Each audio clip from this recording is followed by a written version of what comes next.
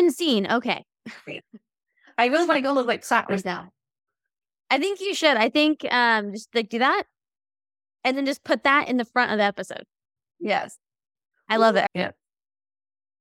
Okay. So before we kick off today's episode, I just want to say welcome to all of our patients. To keep things on the shorter end, I'm going to say hello to everyone in their respective country.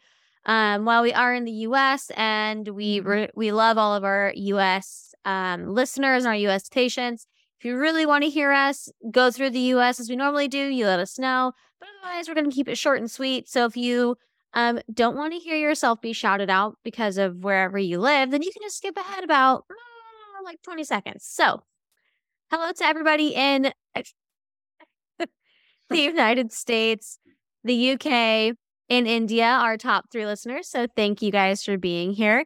And hello to all of our patients in Bulgaria, Jamaica, Russia, Australia, Belgium, Italy, El Salvador, Sweden, Nigeria, Portugal, Germany, Canada, Albania, Cuba, Spain, Mexico, Norway. Norway is new, I think. Norway, welcome. We're happy to have you. The Philippines and South Africa, and to all of you who remain unknown and mysterious. So, Mysterious. hello, everybody, and we're happy to have you. Happy 2023. There you go. Hello, everybody. So I guess we're going to jump right into it, yeah? Yeah. I'm ready for action. Ready, go. Insert. We can do it before you think. Anyway, insert trigger warning thing here in editing. Trigger warning.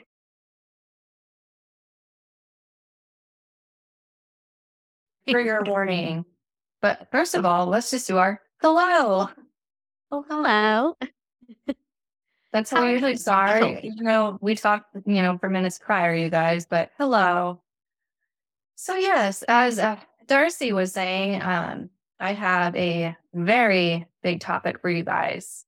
And it's something that I will, first and foremost, before even giving what the title is and kind of getting into it, is I just want to say this is trigger warning. This is super, listener discretion. It does involve children. It could get very dark. It does get very dark. And, it does involve, unfortunately, like rape and murder and things of that nature regarding children. So trigger warning, please listen with caution. I don't want anybody jumping into this and being like, oh my God, traumatized or anything like that. Just forewarning you guys, like, even for me, it was difficult to do some of this research. But I think it was a really important story to tell. It's definitely predates before I was born or Darcy was born, but definitely something that your parents may know about. So feel free to ask them and see if they remember, because it definitely was a really, really, really big story at the time. So that being said, involving children, would you want to take any guesses at all, Darcy? Oh, and I also told Darcy I had a prop. So also, it is also very fitting for this time of year because it's currently being sold right now. I was going to say the Pied Piper, and now I don't know if that's right.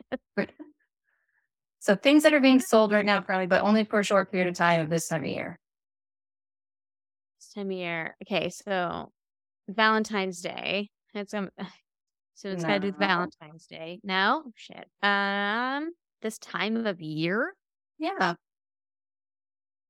I don't know. I was so ready for it to be the Pied Piper. For any of you guys not watching, I will describe what I am about to show. Oh my God, Girl Scouts! I have myself my lovely box of Thin Mints.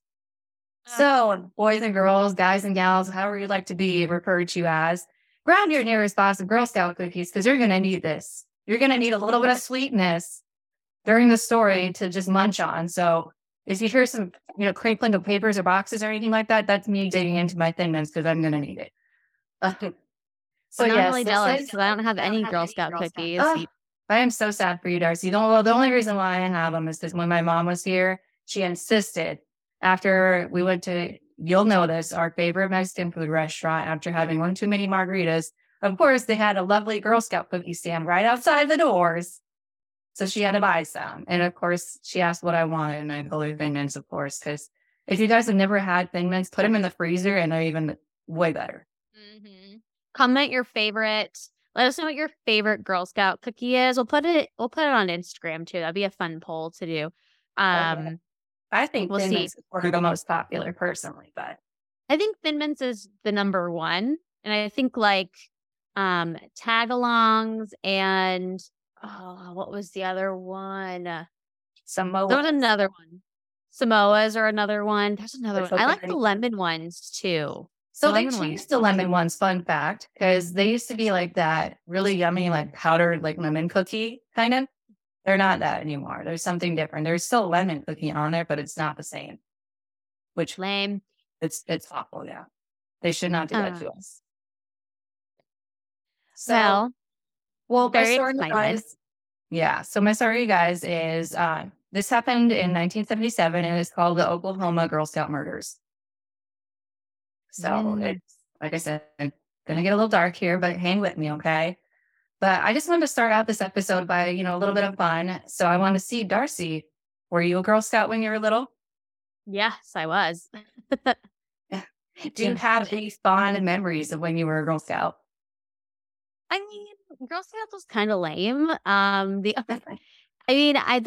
the only real fun thing we did was there was one weekend where we went camping. We went like over the weekend. We did a camping trip, and it was like a wilderness, but it was like in the woods, and it was like a big facility, and we all camped inside, kind of like auditorium style, and we got to go see like ruins and like old Native American areas where there was like clay pots and stuff. Now the fact that it's just like open to the public, I kind of feel is fake. There's nothing blocking it off from people just like messing with stuff, but it was fun. We got to like all hang out and camp and like just hang out together, and that was probably the coolest thing I remember, but the rest of it was just kind of lame. Yeah. I can't remember. I meant to text my mom and see how many years I was in Girl Scouts. I know it was quite a decent amount of time.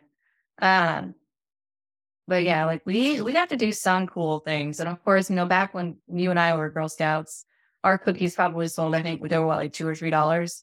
And now they're like Sure. $5, $6, which is, definitely a big change there. Of course, the selling of Girl Scout cookies and stuff. But I remember a couple of memories. Like I started out, I think when you're like little, they're like, when you're wearing the brown, you're called like brownies or whatever. Like you change colors as you get older. Mhm. And I went all the way up until you're wearing that awful green color. You know what I mean? Like that Yeah. Girl Scout green. Yeah. Yeah. So I think it was probably like up to like sixth grade or something like that. And I remember being in my troop, and I always felt kind of special because I got to be part of like the older girls group because that was all that was open. Ooh. So they were all mostly 1 year older than me. There was another girl there that was the same grade as me. Um, but we got to do some kind of really cool things. Of course, we did the stereotypical camping and stuff like that. We also did, I remember 1 year we did like this like California trip or something like that it was. And I remember like that's where we learned to go surfing and stuff like that. So I thought it was like the coolest shit ever because like I could surf and I knew how to surf. Um, but then, like they said with the stereotypical camping and stuff like that, I don't have to tell you, please, like, tell me this is not my mom. So my mom tried to be involved as much as she could and decided that she was going to come with us and the troop leader, who was one of the other moms, on a camping trip. So what they did was like all of us girls were in a tent, and then they had their tent. And so we were all just like piled into these tents. So the other troop leader and my mom were sleeping. Well, long story short, neither one of them could sleep the first night because they were too uncomfortable. So then that day, I think it was my mom that left, went down to the nearest town. I think we're probably like in Prescott or Payson or something, somewhere like that in Arizona, in the Uh-huh. northern parts, and went to the nearest Walmart to buy an air mattress. Bought an air mattress for the second night. My mom tried to sleep on the air mattress, still couldn't, ends up sleeping in the car. That sounds about That's right. that's my mom for you. Not the best camper in the world. She tried. Yeah. She's definitely a glamper, you Oh know? yeah.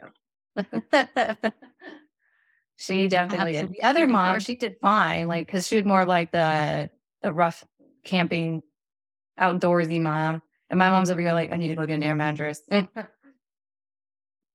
love that for her. Yes. Did you guys ever do the I don't was it Girl Scouts? I don't know. I think it was because I did Girl Scouts up until we moved when I was in 5th grade. But there was one time we did like a limited two thing and we had to go to like limited two and like do some kind of like corny like fashion show for our parents.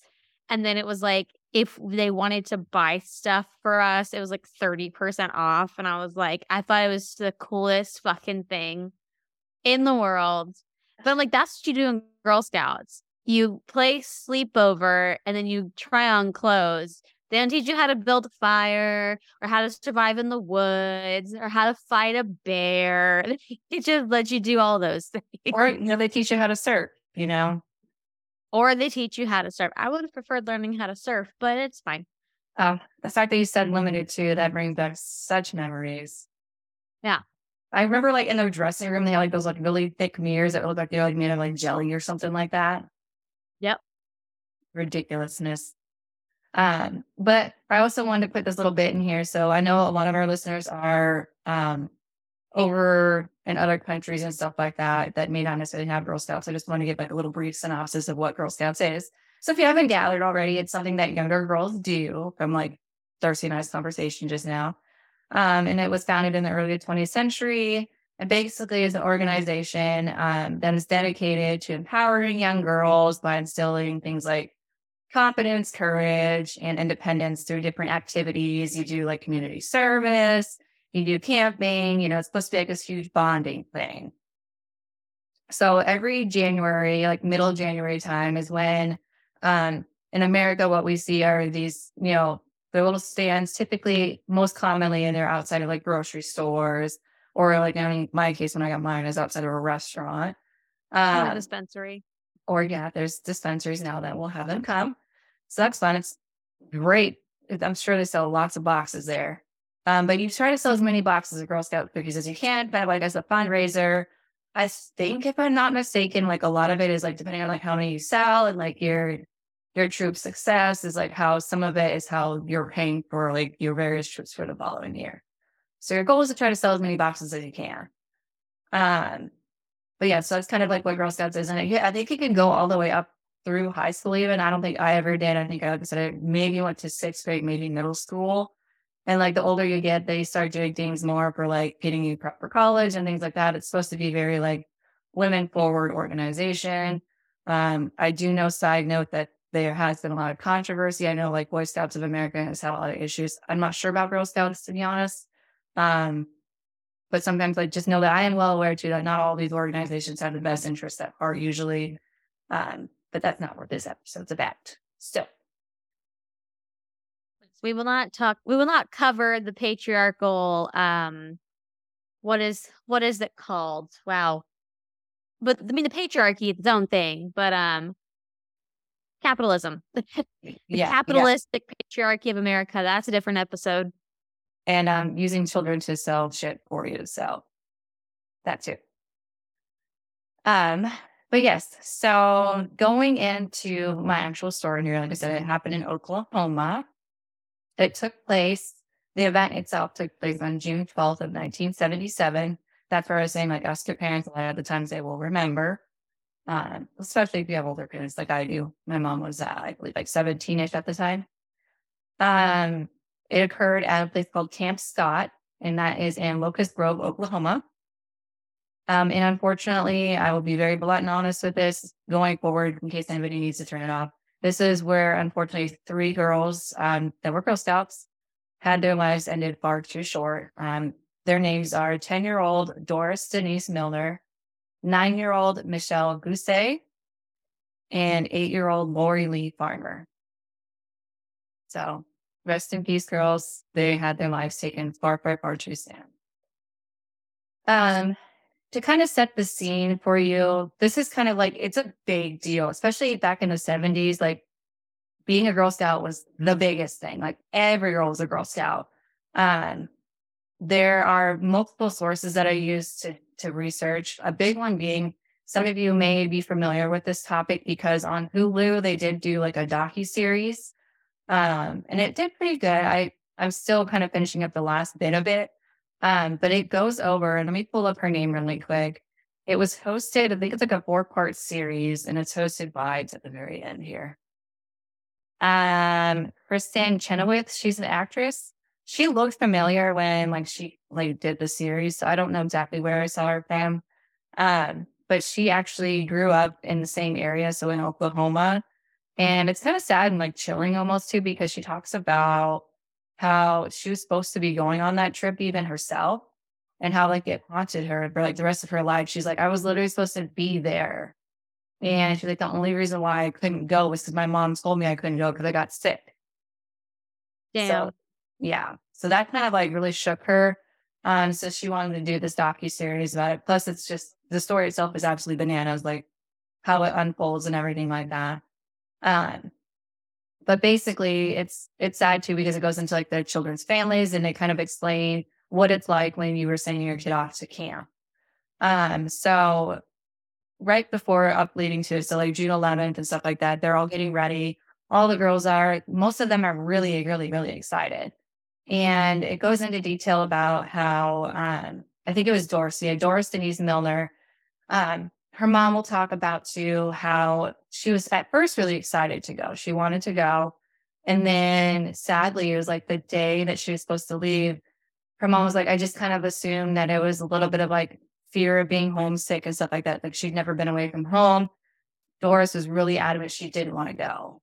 And sadly, her mom was like, no, you're going to go. Like, just thinking like, oh, she's just, she's just getting scared and she just needs to try something new to get away, to like maybe make friends and get out there, because she's kind of like a quiet girl. So yeah, her mom's like, no, you're going to go. And like, of course, but if anything happens, like call me, and I'll come pick you up. So they all meet. I guess there's like this big kind of almost like a gymnasium. And we're like, they said it was like chaos because there's like hundreds of girls, all these children everywhere, moms, like parents with all these suitcases, luggage, sleeping bags everywhere, all over the place scattered. And you're getting your child on this like big giant Greyhound bus like thing. And sadly, that's the last time that those 3 families saw their children. And it's super sad. There are some chilling stories I'm about to tell you too about leading up to the actual incident itself. So I'll kind of dig into those right now. So months leading up to this trip, Camp Stott itself, which had been open for a long time, for years and years and years, it was a camp for literally this, for like Girl Scouts to come. It was like a yearly thing. And I think they even had like a Boy Scout camp nearby too, and where children would come spend, like, I think it's usually like a 2-week long camping trip each time. So, but these are some things that had happened right before this year. And so first, one of the things that happened was a counselor was just kind of doing one of their rounds around before the girls had even shown up. And they found that one of the tents had been slashed open. So that's a little odd. And second, many campers in the previous times before, like this trip, were always mentioning how some of their things had kind of gone missing, and they couldn't really explain why. So that's also a little odd. Then there was also reports of like strange noises being heard off in the distance that, couldn't really be explained. They couldn't say whether or not it was like a bear or anything like that. So they thought that was a little bit odd. And then the creepiest one, in my opinion, was a counselor had even found that food had been stolen out of like, I guess, like a storage area. And in place was a handwritten note proclaiming, "We are on a mission to kill 3 girls in Pt.1." So, yeah, little ominous in my opinion, but they kind of saw that all these things kind of more as like pranks. They kind of deemed it as being like harmless. Because I guess like, it'd been known, because like this is if you think about it, like in the back country of Oklahoma. So it's like, I'm sure they see all sorts of boondock parties going on out there, like just random things, kids out drinking and stuff like that. So maybe they just assumed, oh, this is probably just like another prank. Same as maybe when the tent got slashed open, although I think that's awfully violent. But yeah. So, Sure. right. Fast forward to the actual day itself, which is the night of June 12th. Uh, I guess what had happened that day was the first day that they were there.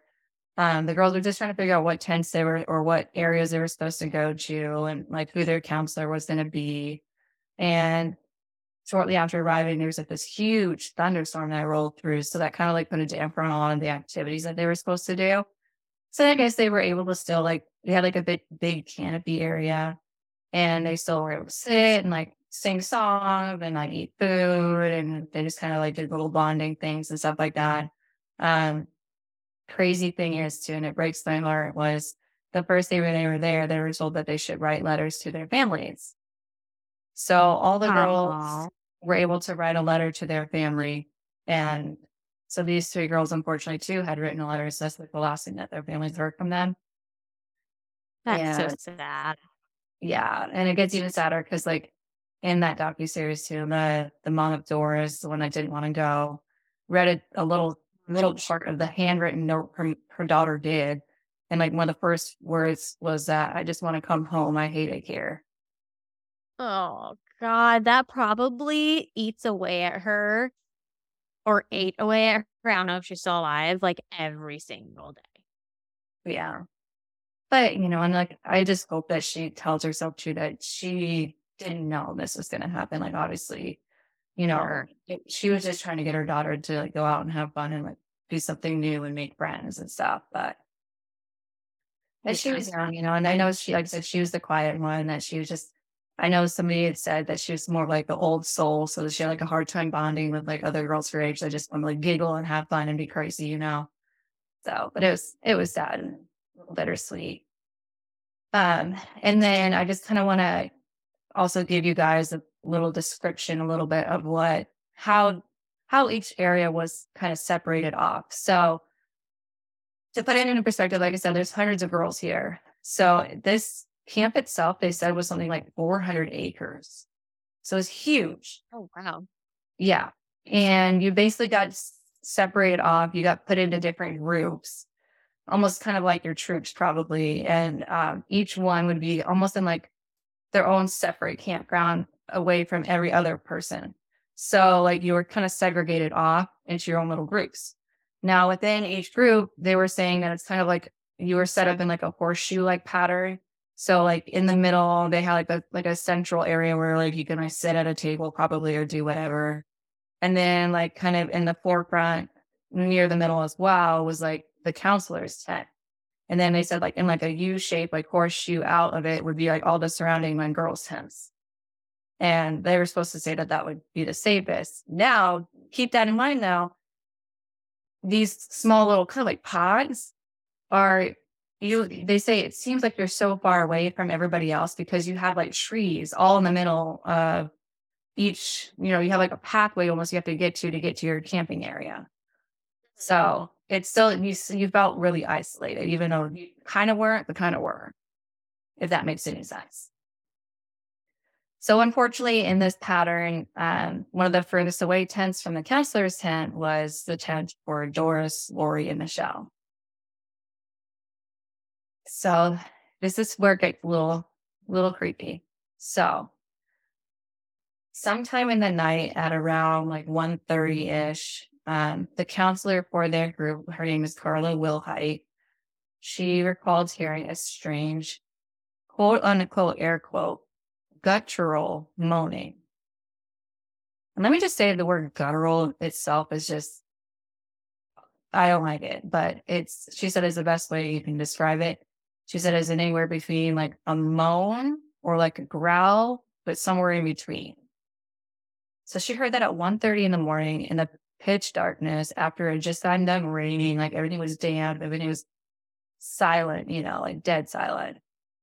Um, Also keep in mind that Carla Wilhite at the time, when I say counselor, I don't want you guys to think an adult. So Carla herself, I think, was maybe her late teens tops. So she was fairly young herself, and she talks about how she loved going and doing this camp so much because she also did it as a child as well. So she was like, I need to do this as I get older and like be like a leader, basically. Mm-hmm. Um, so she herself was not by any means like your average adult per se. She was just maybe in her very early years, 18, 19, as she talks. But anyway, so she hears that strange guttural sound. She had assumed that it was a wild animal, but she still was like, okay, I'm going to go investigate a little bit. I'm going to go off the tent because she said something just did not feel right. So she grabs her flashlight, bravely goes out in the darkness. She's kind of wandering around, trying to figure out where this sound is coming from. She said that whenever she would move her flashlight and or trying to find something, the sound would stop. And then if she appeared like she was going to go step away or go back to her tent, the sound would start again. That's weird. And she's like, that was kind of like my first gut instinct of like, okay, I don't think this is an animal because that doesn't make it, they're not gonna know when not to make a noise like that. I don't know. So she's like, I knew something was off, but like I said, keep in mind, she's not really old herself. So what was she going to do if she found something? She says that she carries a like guilt and stuff. She's like, I don't know if I should have investigated more. She's like, but at the same time, in my head, I'm thinking, well, what was she really going to do? You know, Right. she's Were by were herself. there were there any adults on the campsite with them? So yeah, so Camp Scott had like owners of the campground and they were adults, obviously, because they own the campground. But they weren't like anywhere near like that where they were actually camping. They were in like their separate building or whatever, like their home. Um, but yeah. So Carla ended up going back to bed. She's like, it creeped me out. She's like, but I didn't know what to do. So the less it was happening, she's like, I just kind of like backed away and went back to the tent, the counselor's tent. And then kind of fast forward to around 3 a.m. These are just from various sources I read, you guys. This is one of the sources said that the press had released that another camper, probably a young girl, I'm assuming a young girl, had heard a scream coming from the tent housing the three girls. She also stated that she remembered hearing somebody else cry out for their mother. Oh, Uh, but like I said, these campers were 8, 9, 10 years old. They didn't know what to do. So when they hear things like that, they're probably scared to death, and they're like, well, I'm in the middle of nowhere, trying to figure out what to do. And then they end up just trying to go back to sleep, really. And I know that sounds kind of fucked up, right. but, what would you do if you're 8 or 9 years old?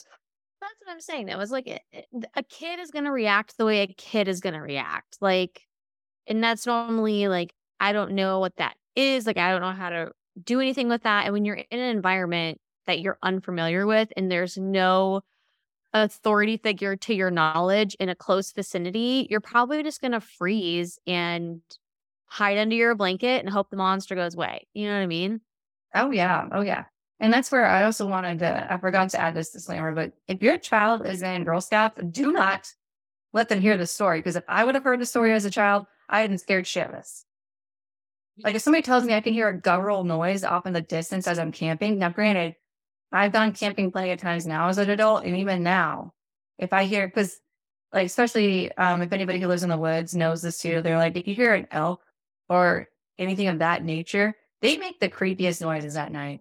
Let me tell you, it sounds like a woman screaming. Yeah. So what were these kids probably had no idea what they were hearing. But yeah, definitely don't tell your children this story, please. Please, please, please.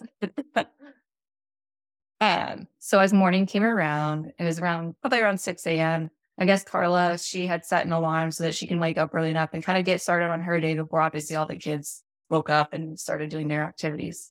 So she was making her way down the pathway, I guess, like I think there was like a shower tent area to get started for her day. And then off in the like pathway, she kind of sees by a tree or look like sleeping bags. And she's like, huh, that's strange. I wonder if these kids just dropped them here, and then now they're all soaking wet. I might as well go pick them up and, make sure that they dry out for the next night. But unfortunately, as she gets a little bit closer, she sees the body of a girl. So she immediately sees that the girl appears dead. She can clearly see that she's dead. She didn't really go into details how, but I'm sure we can all speculate how you can see that somebody's dead.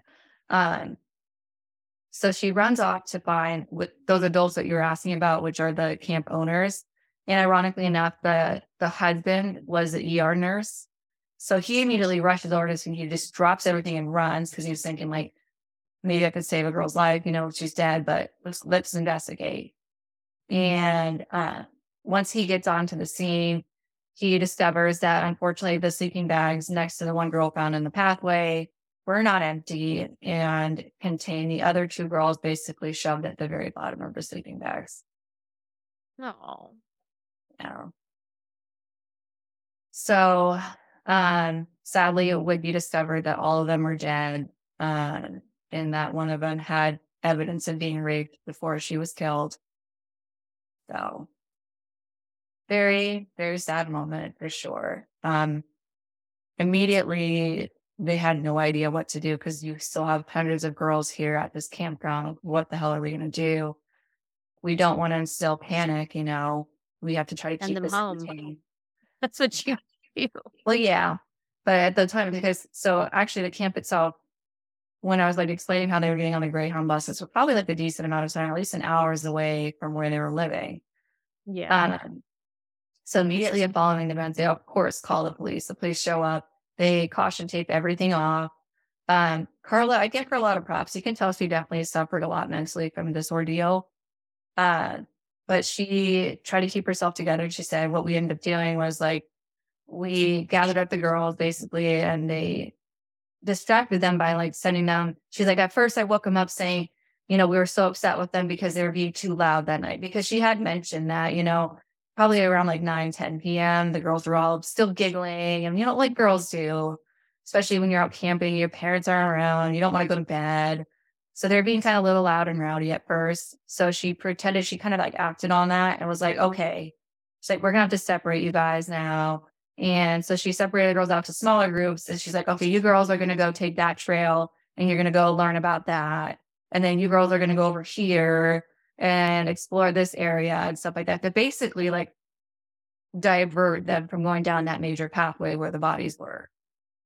Right. So kudos to her on that, because she managed to get them all distracted for the time being, at least. Because it took some time for them to organize getting the buses back there to get them back home. Yeah. They also interviewed in the docuseries too a couple of the media personnel that they had that had first arrived on the scene, and so they went through like kind of like the process. So obviously every cop in the nearby area were all flocking there. So you had the whole like cop car after cop car after cop car thing coming through. And then you had a whole section off where like all the media was, and they were just filming as much and taking pictures as much as they could. And finally it got out in the news what had happened. And they contacted all the family members, and they were supposed to return back to that same gymnasium where they dropped their children off. And we're supposed to be there to pick up their children again. So it slowly started trickling out our information, because at first they're like, well, what happened? They were trying to figure out, what could this be? Like, why am I having to go pick up my child again? I just dropped him off yesterday. Mhm. And of course, word gets out that girls were murdered. And I just I had to sit there for a moment and really think, like, how awful would that be as a parent? Because this is like I said, back in the 70s, nobody had cell phones, So they're literally just driving to this gymnasium and having to sit there and wait for these buses to show up to see if their kid gets off of it or not. Like, That would I just can be imagine so that feeling. the anxiety. It's like, it sucks to say, but it's like the school shootings. Like my sister, her kid went to the high school that got shot up, and it was like and that's not the only school, but it's like when these things happen, like parents rush to the school and then they're just like hoping their kid runs out of the building, you Yeah. know? Yeah. And then that's where it's like, I don't know, it's like talking to my aunt even too about, I have younger cousins that, they're talking about possibly getting them cell phones and stuff like that. And like, I know there's pros and cons to like having cell phones as a child, but like the one thing that I think it is good for is that like, if something like this were to happen, like that would have been such a good piece to have is just to know, like, be able to reach out to your daughter and be like, hey, are you okay? You know, because the shitty thing is too, is like, as these parents are sitting there waiting for their children to show up, I guess they got delayed by like over an hour in the bus. So they go an additional hour to even get home. And so I'm like, ugh, that might have been like the longest couple hour wait ever. And like, they showed little video clips too. Like, you can just see a look on the parents' face, like just a pure relief, you know. And unfortunately, these three families didn't get that. And it's absolutely the most heartbreaking thing to see. Um, and yeah, so going forward a little bit, I'll start digging into a little bit of the investigation going forward. Um, Luckily enough, numerous evidence pieces were actually found at the scene. Um, Going through it here, hold on. I just totally missed my mark on my notes, you guys. Laptop suck. Okay, there we are. So the first piece that they found was a large red flashlight. So picture this, a 70s flashlight. They're huge. They're like bricks, like in size. They're ginormous. They actually have this handle and a huge battery pack that I think takes like 8 batteries or some crazy shit like that. The big ones, Yep. the big batteries, like the Ds or whatever they are. And so they found a big red flashlight on top of the bodies, basically. Like it was almost left there as like a present, in my opinion. It's like, I don't know, like I don't, if, there's something like that being used, like I wouldn't have just, I don't think it was an accident that was left. That's just my opinion. But they said what was crazy about it was that this individual, whoever did it, was smart enough that on the lens itself, these big flashlights back in the day were like really big. They're probably like a diameter of at least like 3 inches, if not larger. So a large diameter for the actual like light to come out of. And what they had done was they used a black trash bag and like duct taped it around the actual lens and then basically cut out a small, like almost like a pinhole. So that way, when you turn a flashlight on, instead of it shining like a bright beam of light all over, it was like a directed small beam so that like they could probably get around in the woods and just make sure they didn't trip and fall on a rock and control like the amount of light that they let out versus, it lighting up half the forest. And then when investigators like looked into like the flashlight more, they kind of picked it up and like, this kind of feels weird. They opened up the battery pack and then I don't know why they did it, but probably to keep it quiet. So in order to keep the batteries from kind of like jiggling around, they kind of like jerry rigged it, like just kind of literally what they used was like newspaper to like kind of cushion the batteries so they didn't make so much noise. Huh. Okay. So keep the Sounds like a fire hazard, but yeah. Okay. So keep all that in mind. And I guess on the lens itself too, there was a fingerprint that they were able to get, but they said, of course, the fingerprint was too smudged for it to be useful in any way. Wow. So the tent itself, unfortunately, was covered in blood. So it did appear that at least a couple of the girls had died in the tent that they can confirm. So it was just absolutely everywhere. The photographer said like she had never seen a scene like that. It was on the tent itself. And when I say tent, you guys, like, I don't even think of like your typical like pop-up tent, that you get in a bag. Not like one of those. So when I say tent, it's kind of like more like a tent cabin thing. So it's still got like a wooden floor. I don't know, like imagine your scary horror movies where you're like in this canvasy like cabin thing. That's kind of what I'm referring to as when I say tent. So it's just got like a central pole and some poles on the outside to hold up the canvas itself and to, kind of make sure that it's like waterproofish, I guess, with like bunk bed type things on the inside or beds on the inside, cots, whatever you'd like to call them. But still you're on like a floor, like a wooden floor. So luckily on the wooden floor, you had all the blood splattered, but also I shouldn't say lucky, but there's blood on the floor. They also found in the blood a clear, like 9.5 size shoe print. So they were able to get that. So that's good. So like I said, the campsite itself was about 400 acres. They immediately start like panning out in the surrounding areas. And some of the things that they found were duct tape, rope, and women's eyeglasses. Yeah. So kind of like a weird combination of things. But I want you guys to remember the women's eyeglasses because I'll see if you guys can remember it for later on. Um, so as they continued their search, they said that in this surrounding area, there were numerous kind of like caves or like rock overhangs that you could get shelter underneath. Uh, Investigators found caves in specific that had evidence that somebody had been living there. Knew Uh, it. What mhm. a freeloader. Yeah.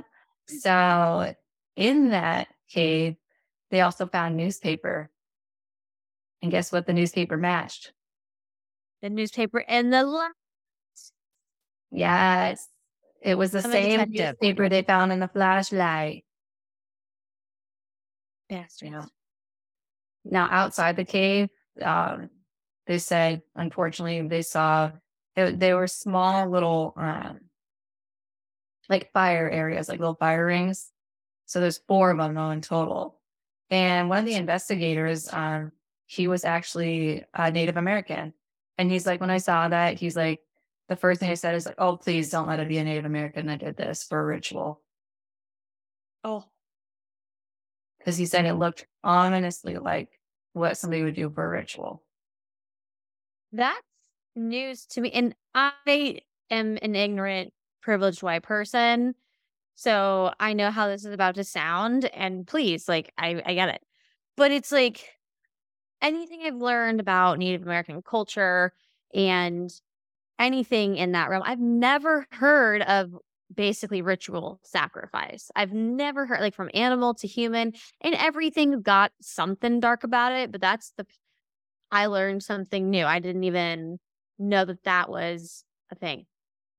Yeah, I don't know if it's so much in like Native American culture. Like I know about like, obviously like the Aztecs and stuff like that. Like I've heard about Sure. their ritual type stuff, like their sacrifices and whatnot. But I don't know so much about the Native American culture. And I mean, to be entirely honest, too, like I think you could say as well, like we obviously we're born and raised here in America, and I don't really know a whole lot about like the whole Native American culture because it is kind of like a secretive thing, you know. And I mean, they have every right to have their traditions and their cultures be a part of what they want to believe, and that's it, and not necessarily be so public about it. And I totally understand that. So I truly don't know in regards to like if there ever was like any evidence of that in the past, maybe too, that it was done. I don't know. But I do know, like I said, that investigator that came across this cave did say that the little fire pits or whatever you want to call them that he found made him really think that it was a Native American that did it. Yeah. I mean, to be fair, the last time Native Americans were friendly with white people, they were rushed out of their homeland and like forced away. So I can see why they would, you know, yeah. But yeah, I mean, okay, is this an unsolved case? Well, I can't tell you that yet. God damn it. Okay, fine. We got to keep the listeners listening, okay? Look at my shirt if you want to keep listening. Oh, if you're watching, look at my shirt. Yeah, to you listening, you can't see it, but it's a very lovely shirt. So you should go watch our YouTube channel too. It's from the Star Wars burlesque show. The Empire Strips Back. They're in San Diego until for like 12 weeks and like starting in March. This is not sponsored, but it was such a great show. Go to San Diego. That's all I'm saying. Anyway, comedic relief Yeah. ended. Yeah, yes. So get back to the scary shit though. You want to know what they found written on the wall in the cave? Red rum. Close, but no. Um, it says, quote unquote, the killer was here. Bye bye, fools. Oh, 77 fuck 6 off. 17. The date? That was that the date? Uh-uh. 776? Is that what I'm sorry. It was 77 6 17. 77-6-17. The fuck does that mean? I don't know. But it's funny that you asked if it was a date because you just made me realize something. I was like, What? it could be a date. So don't get me wrong. Like, I'm sorry, you guys, if I sound really stupid right now, but I know like in other countries across the world too, isn't it where you do the year first and then the month and the day? Day, month, year. Oh, but it couldn't Because be. So here if we it's do a month, day, year, year. I wonder if it could be, but maybe. So no, because it happened. Okay. Because I was like, wait a minute, is that the date that it happened? But no, it was the 12th that it happened. So why would it say 17? I don't know, you all. Like, Maybe that it's, was the ages of the killers. hey, who said there's more than one killer though? Who said there wasn't more than one killer? I don't know. I get it, they're kids, but all I'm saying is I was a loud ass kid. And if you put three of us in a tent and one person comes up in that tent, someone's getting bit. Like, that's all I'm saying is like, how do you hush up three kids by yourself? All right, I want you to keep that thought in mind too, okay? Keep Okay. that thought. Because we'll get there. We'll get there. Going forward with the Girl Scout murders, I'm going to start now that we talked about the actual event itself and then the short following afters of the investigation. We're going to get into a little bit more. So I'm going to tell you, Darcy, about suspect number one. So suspect number one being a man named Gene Leroy Hart. So I'll briefly get into who Gene Leroy Hart is. So Gene Leroy Hart was a local of Locust Grove, Oklahoma. So he born and raised in that same area and the actual event occurred. And he indeed was a Native American Indian. Great. So he was Cherokee Indian. And I just want to briefly touch base with you guys. Because like I said, this is 1977. Darcy had also mentioned it already, is to be very blunt, it's the racism of that era, basically. So it was a big thing in the media is that, of course, here's this Native American being pegged for the suspect of this crime. So immediately people were all in uproar with that. You had the Native American saying, like, of course the white man would blame the Indian for this, and all this stuff. And, there is some validity in that, because like I said, of that era, the sheriff of the county was a white man, Sheriff Weaver is his name. And, but all that being said, I'll get into a little bit more of who Gene Leroy Hart was and ultimately how they came to the conclusion that they believe he was suspect number one. So getting into it, growing up, Gene seemed like an everyday average kid. In fact, multiple members of the community remember him as being a fairly well-known football star. So in high school, in this area of the country too, in Oklahoma, everybody was talking about how high school football was like the most popular thing. And in a lot of areas, it still really is. Not so much in Arizona where Darcy and I grew up, but in certain areas of the country, like it's the highlight of the week. You get the Friday night football games with the seniors. And, he was just like, they remember him as being like the star. Like he always got the touchdowns and stuff like that. Like, he was just all around good American kid. Um, in fact, like they even said that he was known to have like scholarship offers to go to college to play football. Unfortunately, though, he did not ultimately go to college. They said that very shortly after graduating high school, he ended up getting married. He did have one child that we know of, that I researched at least, with his wife at the time. And he spent a couple years raising the child with his wife, but ultimately their marriage did not last. So they did end up getting divorced. They separated. And basically that was the start of like Gene's downward spiral, hardcore. He was arrested multiple times for numerous little petty things over the years, until ultimately he was caught doing a very major crime. So one of his biggest known crimes being that he actually kidnapped and raped 2 women in the year of 1966. That's not a cute look. No, no. So going into that first crime of Gene's, it was, like I said, June of 1966. At that time, Gene was working for a company called Flint Steel in Tulsa, Oklahoma. So it's a very big town in Oklahoma. So instead of going to work one night, Gene decided that he had other plans. So his plans basically were that he drove his car down to an area in Tulsa known as the Corner of Dreams. There's purple fingers. 7th Street and Van Buren. Understood. Basically, this area in Tulsa got its name as a Corner of Dreams because of the known local bars and kind of nightclub scene where it highlighted a lot of the local up and coming music at the time.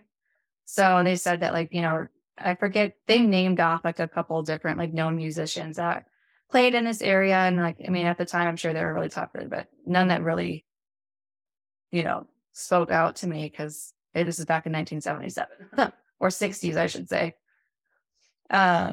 So Gene decided that night that he was going to stop by a little bar / nightclub. You're going to love this name, Darcy. So this bar nightclub was named the Fondlelight Club. No. Which,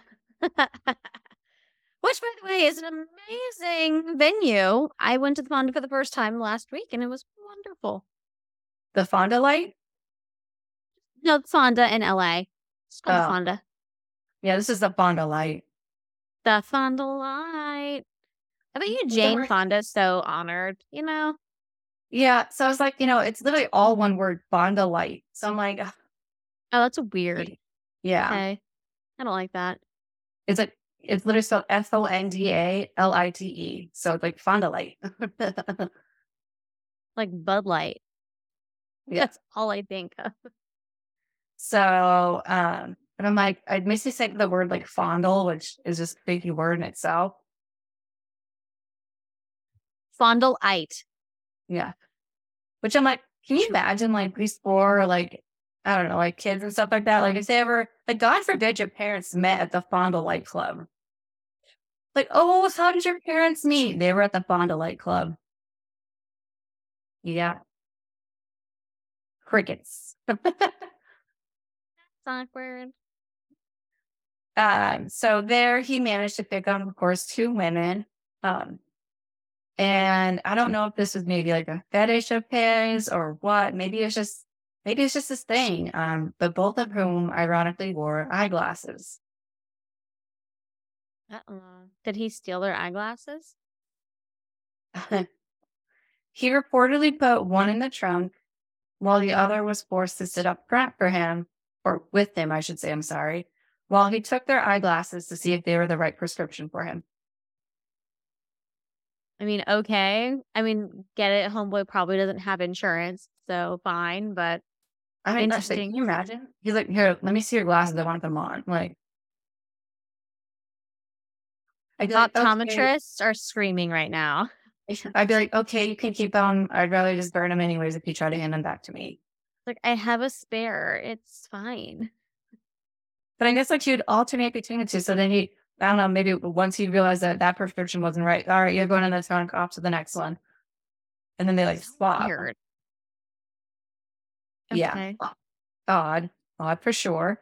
But then he drove them basically all the way down to his home area of Mays County, which is where Locust Grove is.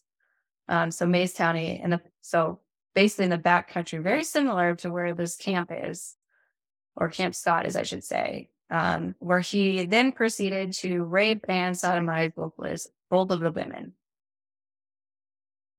So I tried to do a little research. I didn't quite have enough time to really dig into it, but I'm not sure how he was caught. That he was caught, fortunately enough, because it appeared that his intent ultimately would have been to murder them as well. But he didn't. But He did not. No, he was caught.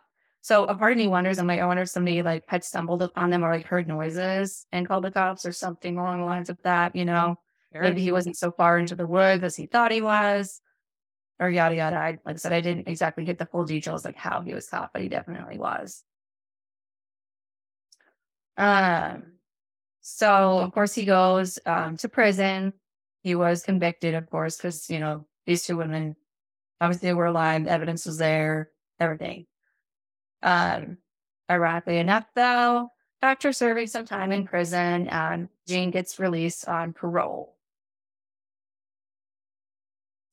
How you can rape and sodomize two women and somehow still get released on parole within just years, I do not know. Yeah, it blows my mind. So as soon as he gets released on parole, he decides his new career choice is going to be burglary. It's a more respectable profession, if you have to ask me. Yeah. So he commits a known total of 4 burglaries. He wasn't caught for the first 3, but the 4th one he finally was. And ironically enough, it's because he chose to burglarize a female cop of Tulsa. So she was already a working cop. She had just gotten home from work at 2 a.m., noticed a hand coming through her door after she heard some jiggling, and immediately decided to grab her gun out of her purse. And basically, he was apprehended. So he retired. Yeah. I was like, good for her. I mean, so she's like, I got him here. She literally says that I guess she loads it, like she cocks it back, basically. He heard the noise and decided to run. But I don't know if he was like doing drugs or something at this time or whatever. So as he chooses to run, he doesn't go very far because apparently she's in an apartment complex. And so she calls obviously like her fellow coworkers, fellow police officers who show up to her apartment complex. And he's literally like upstairs, like on the next level, trying to do the same thing again. Not the bird's light bulb in the box, people. I mean, I wonder if he chose her, because I wonder if he saw her going inside her apartment and was just like right behind her. You know what I mean? I don't know. I was kind of curious. I'm like, was she wearing eyeglasses too? Like, I don't know. But so when they captured him, of course, they go into his vehicle, which was nearby. And that's how they were able to piece together the 3 prior burglaries that had occurred, because his favorite thing was to steal people like billfolds and stuff like that. It's like their wallets in other terms. I guess the most unsettling fact for that was that one of the individuals was really disturbed because when the billfold was taken, he's like, I realized that billfold was sitting on my nightstand just 10 inches away from my face. I'm like, if that doesn't give somebody nightmares, like, that's literally like that shadow in the dark. You know what I mean? Like, can you imagine waking up to that? And that was the weird thing, was that they said that, like, when you look at people's like MOs and stuff like that, like, most of the time, a lot of burglaries, if you think about it, may occur when people aren't home, because that person doesn't want to encounter other people. They just want to steal your shit. Mm-hmm. Gene, on the other hand, he didn't give 2 shits if somebody was home. It's almost like he preferred it. Yeah. Like that creep factor, of like, I can literally like stare at somebody while they're sleeping and take their shit. Sure. And a lot of like different investigators and different like profilers and stuff like that will say that hints at somebody who's more on the lines of like rape. Because they'd rather do something in human contact. You know what I mean? So it's like he would rather have burglarized somebody who was home versus not, because almost like he gets that high off of it. Yeah. So, basically, once they arrest him with that 4 burglary, they end up trying him for all 4. He is convicted of all 4. He's found guilty on all 4 counts. And this is where I got like one of those, like, I guess, like head scratchy moments, because So I get it. Like, he was just out on parole from the prior rapes that he had done, which the fact that that's in a sentence, I don't understand that you could be out on parole after raping 2 women, but whatever. But because he decided to steal 4 times, each guilty case that he had somehow got him, like, the judge wasn't lenient. I mean, I get it because he was on parole, but each case, basically, he was found guilty. He got 90 years, which was like the maximum sentence you could get for burglary. Like, these are just wallets that he's taking, you guys, but he got 90 years basically at peace. So altogether, they say his total sentence was going to end up being like 300 and something years. But he got released on parole after raping 2 women. Yeah, well, they don't consider, I mean, even today, like, you're going to get a higher charge for getting caught. Like, I mean, maybe not as much as now, but like 10 years ago, marijuana, you get behind bars longer than that. Like, rape, rape is not, it, it's crazy to me because it's like, especially when people like rape someone with the intent to murder them and they don't murder them. And it's just it will forever boggle my mind that rape is not considered as threatening or as dangerous as attempted murder charges or assault charges. And yeah, but that's a soapbox I will not step on tonight. Yes. So basically, realizing that his line was over, Gene actually began thinking of ways of thinking of things. And that way of being is how to escape. So, according to sources, Gene was able to escape using a basically almost, I'd imagine, like a file or like a nail file that Classic. his, that his mother had smuggled into jail for him. Was it in a cake? I wish it was in a cake. I wonder, maybe it was like a pie or something. Gotta be. That has to be where all of the pictures and the jokes and the gags come from. Yes. Yeah, so he did. I guess they said like there was some like the bars like on one of like the cells that he was in. He was able to file through. So yeah, he escaped, and he was actually only on the run for a short period of time though, before being caught and sent back to prison. But Gene was not over yet. He wasn't about ready to give up and say, I'm going to be spending the next 300 years in prison. So it was a little unclear as to how he escaped the second time. I don't know if it was the same method or was it a different method, but either way, he was able to get out a second time. And this time he would remain on the run until after the Girl Scout murders took place. Dun, dun, dun. So, you guys, I'm going to make this a 2-parter because the next part gets really in depth again, some more. And I will tell you the whole adventures of trying to find Gene Leroy Hart and the search for him because it gets a little wild. So that will be my part 2 for you guys. We'll kind of pick up from there and really kind of dig into why was he suspect number 1? Now that we know who Gene is, were there other suspects or not? All that fun stuff you get to look forward to at the next episode. But before I go, I just wanted to make sure with this episode too, because I put it at the very end. So I'm scrolling through my notes right now, because I do want to cite my sources at the end here. And I will do it again for the next episode, of course, too. So there's a few of them here. So there was crimemuseum.com. They did an article on the Oklahoma Girl Scout murders. There's the lineup.com by Kelsey Christine McConnell. And then there's literally a website called girlscoutmurders.com. And of course, like I mentioned to you guys before, there's a Hulu documentary. The name of it is actually called Keeper of the Ashes. And it was hosted by Kristen Chenoweth. Like I said, she is an actor, or actress, I should say. And like I said, I don't know if you look at it, Darcy, you might be able to picture her from something. I know she did a lot of Broadway, so maybe that's some of it where I remember her from. I don't know. She's like a blonde Southern lady. Your typical, What's her name? Kristen what?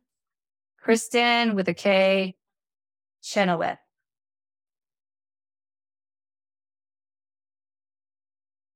Oh, yeah. See, like she looks familiar. I just don't know exactly where she's from. She's almost like that typical like sitcom blonde. You know what I mean? Yeah, she's from RV, Descendants, Holiday, Deck the Halls, Pushing Daisies, Four Christmases, and The Witches. Those are just some highlights of her work. Yeah. She also struck me as like the type of actress that would be in a lot of like Hallmark movies. Yeah, for sure. But yeah, so those are my sources, you guys. Like I said, please tune into part 2 because it does get a little wild again.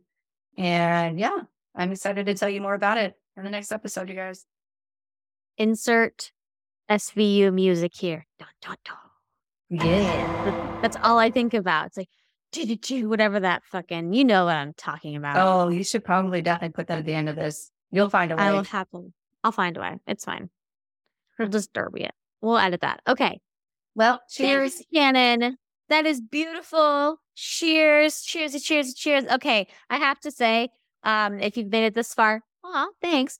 But also, okay, dude, in the last episode, did you see how hard the fails were for like me specifically? I was like, you can't hear it. You know why? Because of the editing software. That studio sound cuts all of that out. Not that it was probably there before, to be honest, but I was just like in dying, like silent laughter. I was like, I was so proud of myself in that moment. Anyone who just listens, you have no idea. So you have to watch it on YouTube. It's fabulous. Yes. Oh God. All right. Well, I'm super excited. Next week's episode is going to be, it's funny that you did this one because my episode also takes place in the woods, and it also involves rape of women. So weird. That was not planned. So I know this was kind of like that first actual. I was a little nervous at first. I'm like, well, it's not like a serial killer per se, so I don't think Darcy's gonna cover it. But kind of thing, like it's just murder. Yeah, no. But I'm very excited to hear the end of that one. So I'll be looking forward. I'll get to hear it next week. You guys won't, but I will. So but awesome. Thank you so much, Shannon. A round of applause for you. And we will see you guys next week. Bye. Bye.